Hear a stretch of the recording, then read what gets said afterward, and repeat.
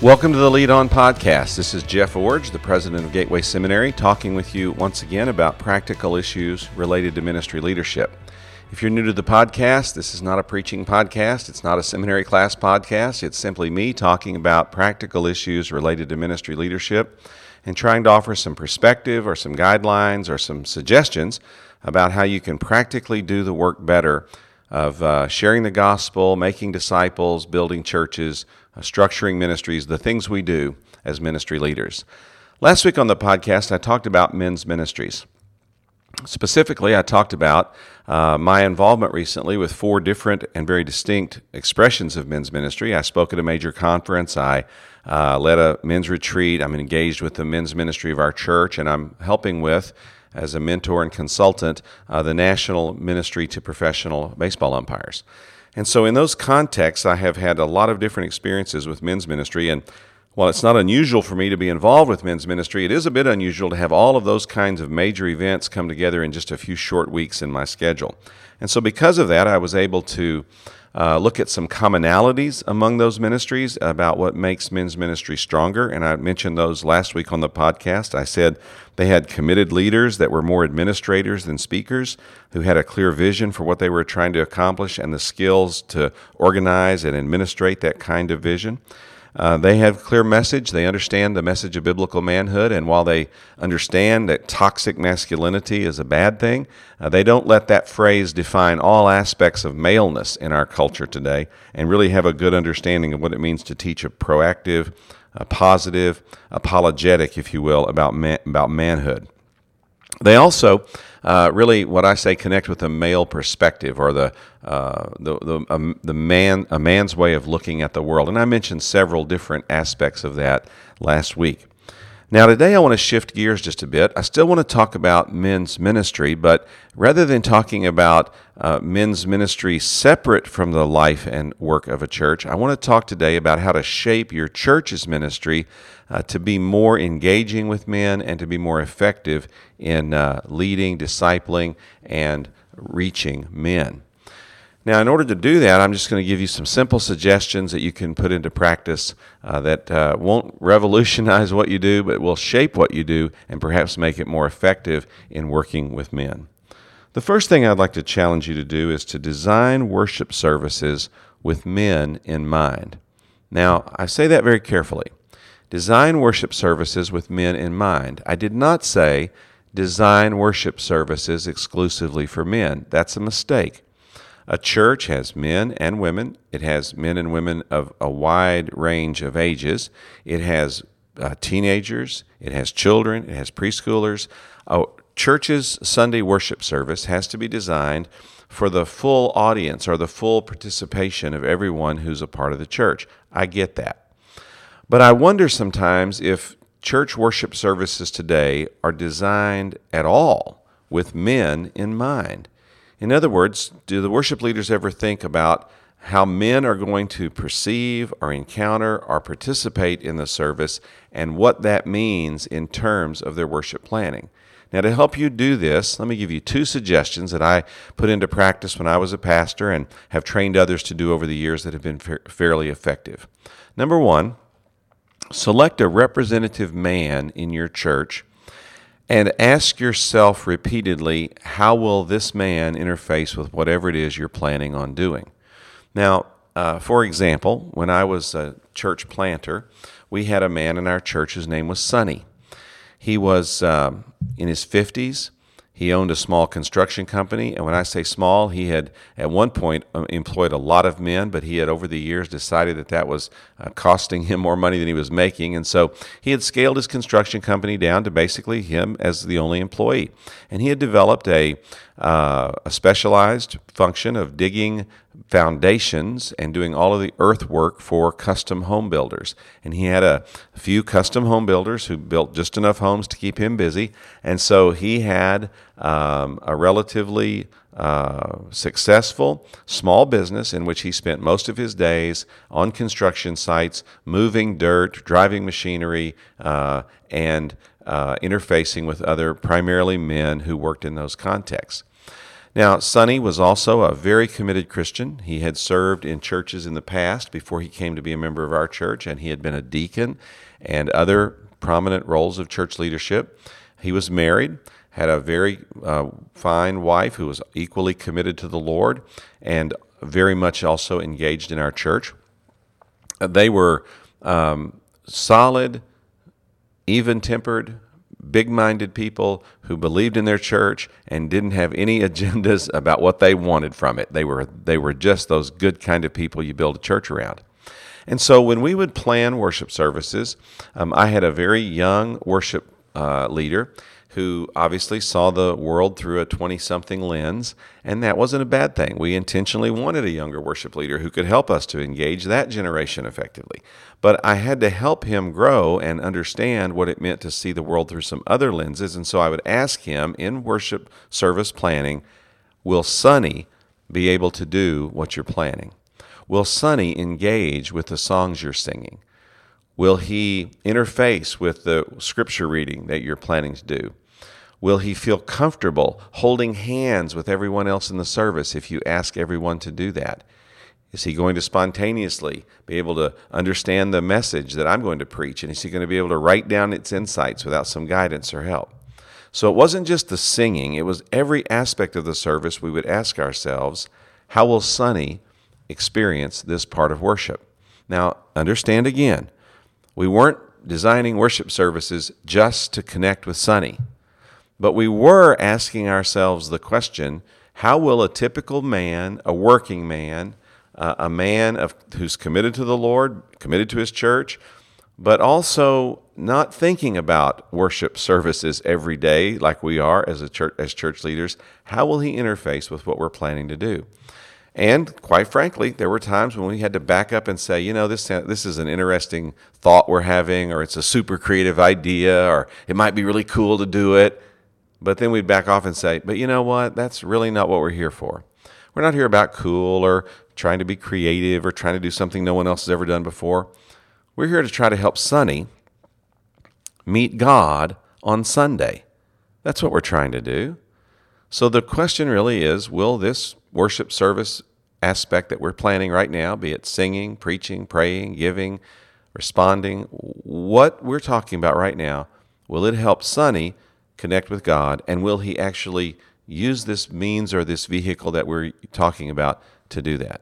So one of the ways that you can design worship services with men in mind, and remember, I didn't say only for men, I said with men in mind, is to pick out a representative man in your church who's a committed Christian, who's engaged faithfully in serving, who has evidence of a growing relationship with God. How will that person engage with what you're planning to do in worship?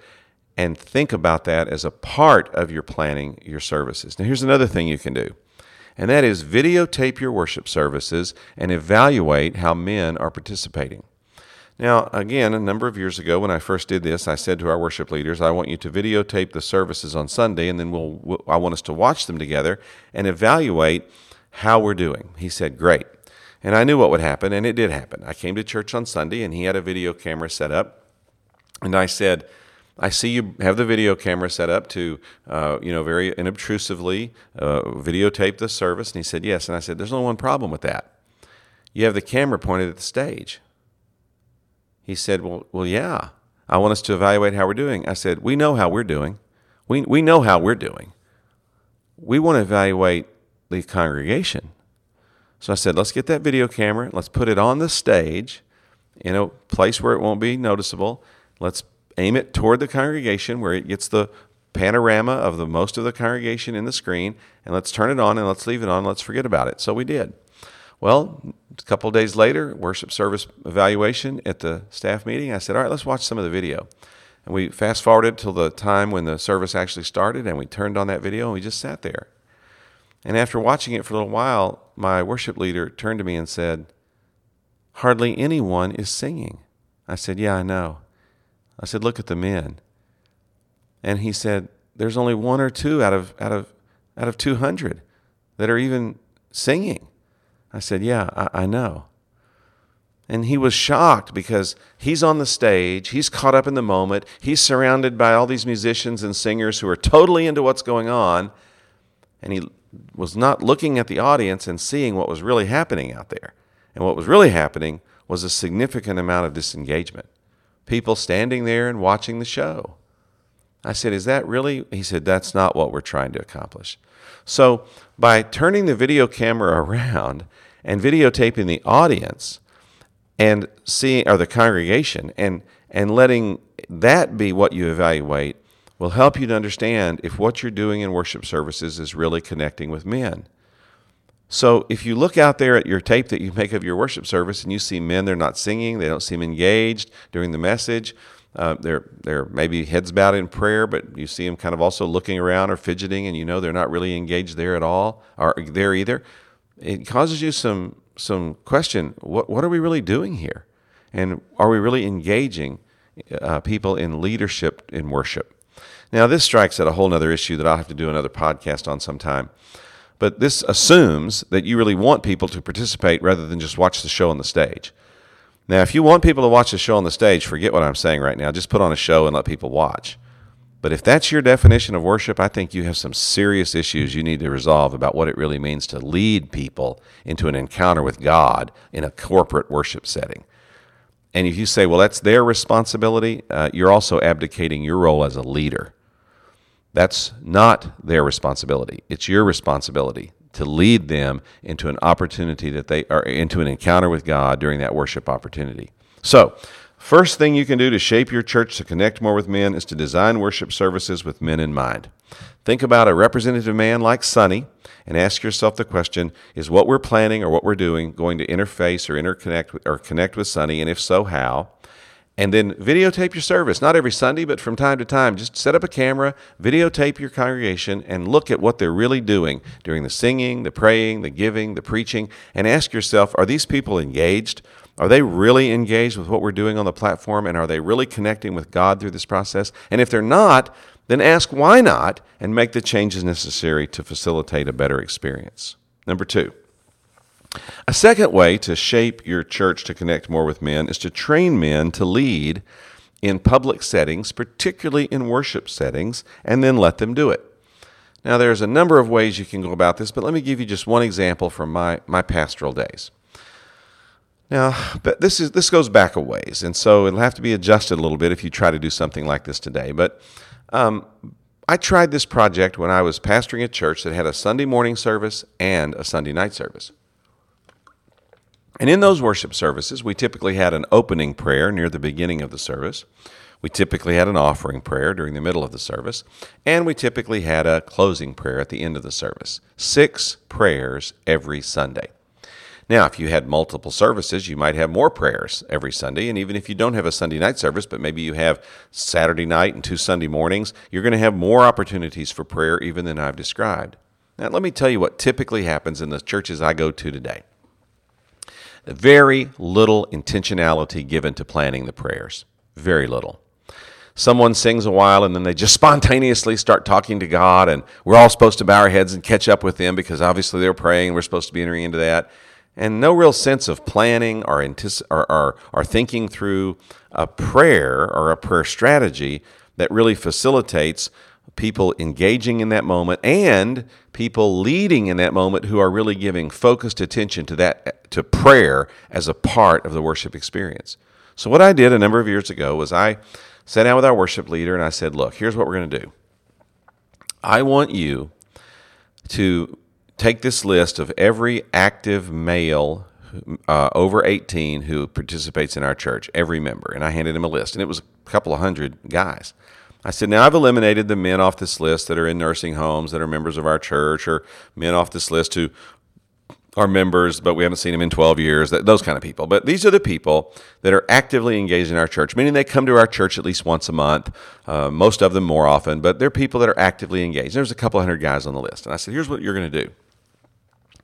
I want you to start calling these men and asking them to lead the prayers on Sunday. Now, they can lead the opening prayer, they can lead the offertory prayer, they can lead the closing prayer. But you call these men and you ask them if they will lead that prayer. And no one in our church gets to pray twice until everybody's prayed once.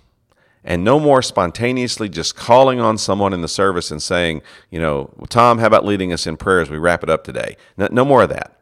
I want you to make prayer and planning who's going to pray and letting that person think through their prayer as a part of worship planning. Well, at first I got some, you got to be kidding me type resistance, but finally everyone understood that I was serious about this. And then they understood why I was doing it. I wasn't doing it for variety. I wasn't doing it because I wanted different people to pray. I was doing it because I knew that doing this would force men into a spiritual growth mode because they would take it seriously and they would want to prepare to pray. And here's what happened. We start calling men and asking them to pray, and they start calling me. And I got these kind of phone calls. Pastor, I was called and asked if I would lead the offering prayer on Sunday morning. And I said, yeah, that's great. Pastor, I've never prayed in public before. I've never led an offertory prayer. Can you help me? I said, I absolutely can help you. You want to talk about it now on the phone? Or you want to come by the office? And about half the time, the guys would say, I want to come by the office. And they would come by my office, and we'd spend 15, 20 minutes, and I would talk them through, here's how you say a prayer in public. Here's how you write out your prayer. It's okay to write it out. That's okay. Here's how you think through what you want to pray.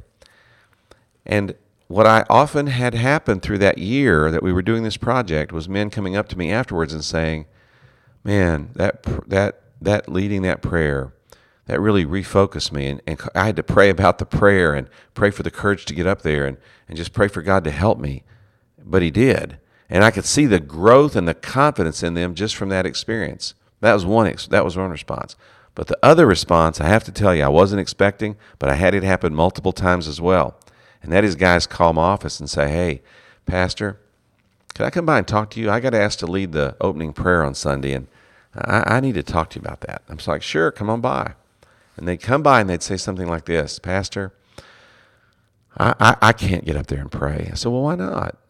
Well, there's something in my life that it just shouldn't be there if I'm going to get up in front of people and pray and represent the church that way. Well, what is it? And they would tell me. And I would say, well, why don't we talk about getting rid of that out of your life? Why don't we talk about growing and spiritually maturing and changing so that you can get up and lead a prayer? And I had an opportunity on multiple occasions to lead guys to make a discipleship commitment to change a lifestyle or to change a behavior or change an attitude so that they felt like they could participate in worship leadership by leading a prayer like I'm describing. So another way to shape men or shape your church's ministries to engage more with men is to train them to lead in public settings as something as simple, you might think, as simple as leading a prayer in public, helping those men to understand what it means to come before the congregation and lead the congregation in prayer. And then that had another great effect on our church, by the way. It raised the quality of the praying in our public worship services. Because now we weren't just calling on somebody and they were saying a prayer, or the worship leader, same old person praying every Sunday, prayer. They said the same old words every Sunday. No, these were people who really thought through and came before God and were spiritually prepared to lead the congregation before God. It was a powerful time for us. And it was so successful, we repeated it the next year and the next year, always trying to find ways to get more and more and more men trained, shaped, and spiritually prepared to lead in prayer and worship services as a means of discipling them and shaping our church to better connect with our men. Another thing that you can do is to have a strategy to train men for leadership. Now, this can take various forms, but my favorite form is just simply a simple form, and that is doing maybe one of two things, either forming a group of men that you take through a leadership development process over a period of maybe a year, or meeting with men one-on-one, or in some rare cases, I guess you could try to do both. I'm acquainted with one pastor, for example, who every fall picks 10 men and says, I want you to go through a leadership class with me. We're going to meet for 10 weeks in the fall and 10 weeks in the spring. If you miss 2, you're out. You can't come back. That's the commitment. And they meet every week at 6 o'clock in the morning from 6 to 7:30, and he trains them for 10 weeks. You miss 2, you're out. You can't come back. And he's been doing this. At one point, he told me, he said, I've been doing this now for 28 years. And he said, every year I pick 10, and every year almost all 10 make it all the way through. And those guys become the leaders of our church over time. Now, not every one of them zooms into leadership immediately, but he said over the years, me training those 10 guys for 10 weeks in the spring, 10 weeks in the fall, that's where my leadership base comes from. Now, I like to do that, but I like to do it one-on-one. When I was a pastor, and I always tried to have at least one, never more than 3, guys that I was meeting with one-on-one every week to train for leadership. And these weren't guys that I was just trying to disciple in their basic Christian faith or anything like that. These were guys I was having read leadership books or talk about leadership issues or really trying to shape them to understand what it meant to give broad-based leadership in our church. So another way to be engaging of men in your church ministry is to have an intentional strategy yourself for training men for leadership. Now you say, well, what about women? What about teenagers? What about others? Train them all. But if you don't intentionally have a strategy to train men, you're never going to have more men engaging in leadership in your church and shaping your church's leadership. So train others as well, but make sure you have a strategy for training men. Now, number 4. Another way to shape your ministry so that it's more engaging with men is to have some just for men events. Some things that are just for men, where men are the focus of evangelism, men are the focus of discipleship, and where men are the focus of ministry development. Now, again, this is about shaping your church to be more engaging with men. Your church should have also some events that are just for women. It should have events that are for men and women. It should have events that are for teenagers. I mean, it can have specialized events in other areas, and having them for men doesn't mean you don't have them for others, but have some just for men events. And these can take all kinds of forms and can sometimes be pretty creative. I'm acquainted with a church in northern Idaho that every fall has what they call elk camp. Elk camp. Now, everyone in that area pretty much is an elk hunter. And so what this church does is it sets up a 2-week camp. It goes out in the woods, it sets up a camp, and it communicates those GPS coordinates to hunters in the area by all the means that hunters communicate. Social media, signs up in gun stores, places where meat gets processed, all those places. And it says, this is the name of the church, and it says elk camp, and it has the coordinates where people can find it, and it says, come by for a meal, a cup of coffee, and to hook up with other hunters in the area. And they staff this this elk camp for 2 weeks. Now, women can come by, others can come by, but mostly it's men that come by. And they'll come by, and every noon and every evening they've got a meal prepared, they've got coffee, and they have a short devotional, and in the evening they'll offer an optional Bible study for guys that want that as well. And they'll have anywhere from 2 to 25 guys come through there on a daily basis. It's a way to do something that's just for the men in their community and just for the men in their area that gives them a creative opportunity to both engage men in something that they're doing and enjoying already, elk hunting, and also to engage them with a level of fellowship and Bible study, which gives them a chance to sort of pick and choose how much they want to engage. You know, guys don't feel trapped. They don't have to stay in elk camp. They can move on down the road and camp in their own camp. But they can also they can also come by elk camp and stay and spend a day or an afternoon, an evening, a day or two, and make that their base as they hunt during that time of year. I'm just saying, whether it's something as creative and as invested as elk camp or something a lot more simple like just having an event at your church where you invite in a speaker and have just the guys come and hear the gospel, some just for men events raise the level of church of participation for men and show some design of your church's ministry for them. And then finally, another way to shape your church to connect more with men is to have some events that are for men to engage and shape boys. Now, one of the reasons that we joined the church where we are is because they have something that really impressed me early on, and it's called the Good Man Ministry. Good Man Ministry. And it's drawn from that verse in the Acts where Barnabas is described as being a good man full of the Holy Spirit and of faith. Now, we talk a lot about what it means to have faith, and I've written whole sections of books on what it means to be full of the Holy Spirit. But we don't talk much about that first phrase, being a good man. And so our church has decided that they needed a ministry called Good Man Ministry to produce good men. And the focus of it is taking young men many of whom have some challenges, no father in the home, maybe some struggles in school, maybe some brushes with the law, those kind of guys. But also it's open to any young man in the church. You don't have to be in trouble in some way to be a part of Good Man Ministries. But this ministry is a mentoring program where older men in the church meet with these younger guys, and they meet with them as a group and meet with them individually and teach them about what it means to be a good man. And they talk about things like this. How do you order in a fancy restaurant? How do you tie a tie so you can go to an event that requires you to be dressed up a little bit? How do you handle yourself in a job interview?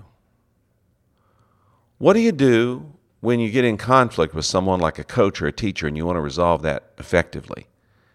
In other words, life skills. How do you be a good man?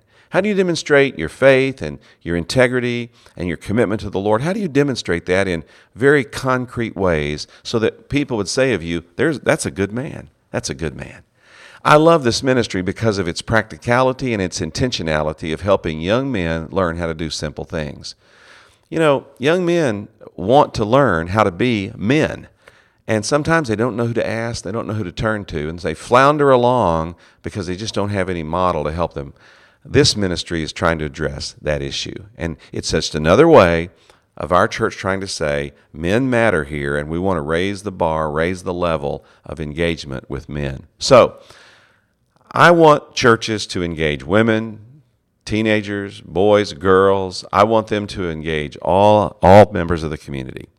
But I'm talking today about shaping your ministry, not controlling your ministry by what men need, but shaping your ministry so that it effectively engages better with men. Here's how you do it.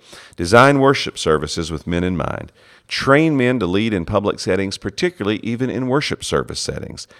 Train men for leadership over the long haul with a slow approach of men's groups or individual men's trainings going on year after year after year so that a cadre of men gets produced for leadership. Have some Just for Men events and have some strategies where men have an opportunity to impact boys. These are some ways that you can shape your ministry to be more engaging and more effective with men. Please don't misunderstand the podcast. I want churches to have a comprehensive ministry. And I think most churches do a pretty good job of that, but there's always some holes. And if one hole in your church's ministry is how it's engaging men, perhaps some of the suggestions I've made today will help you do that more effectively. Put some of this into practice and see if it doesn't make your church more effective in its outreach to men, in its discipling of men, and it's important and it's turning men into leaders. Do that as you lead on.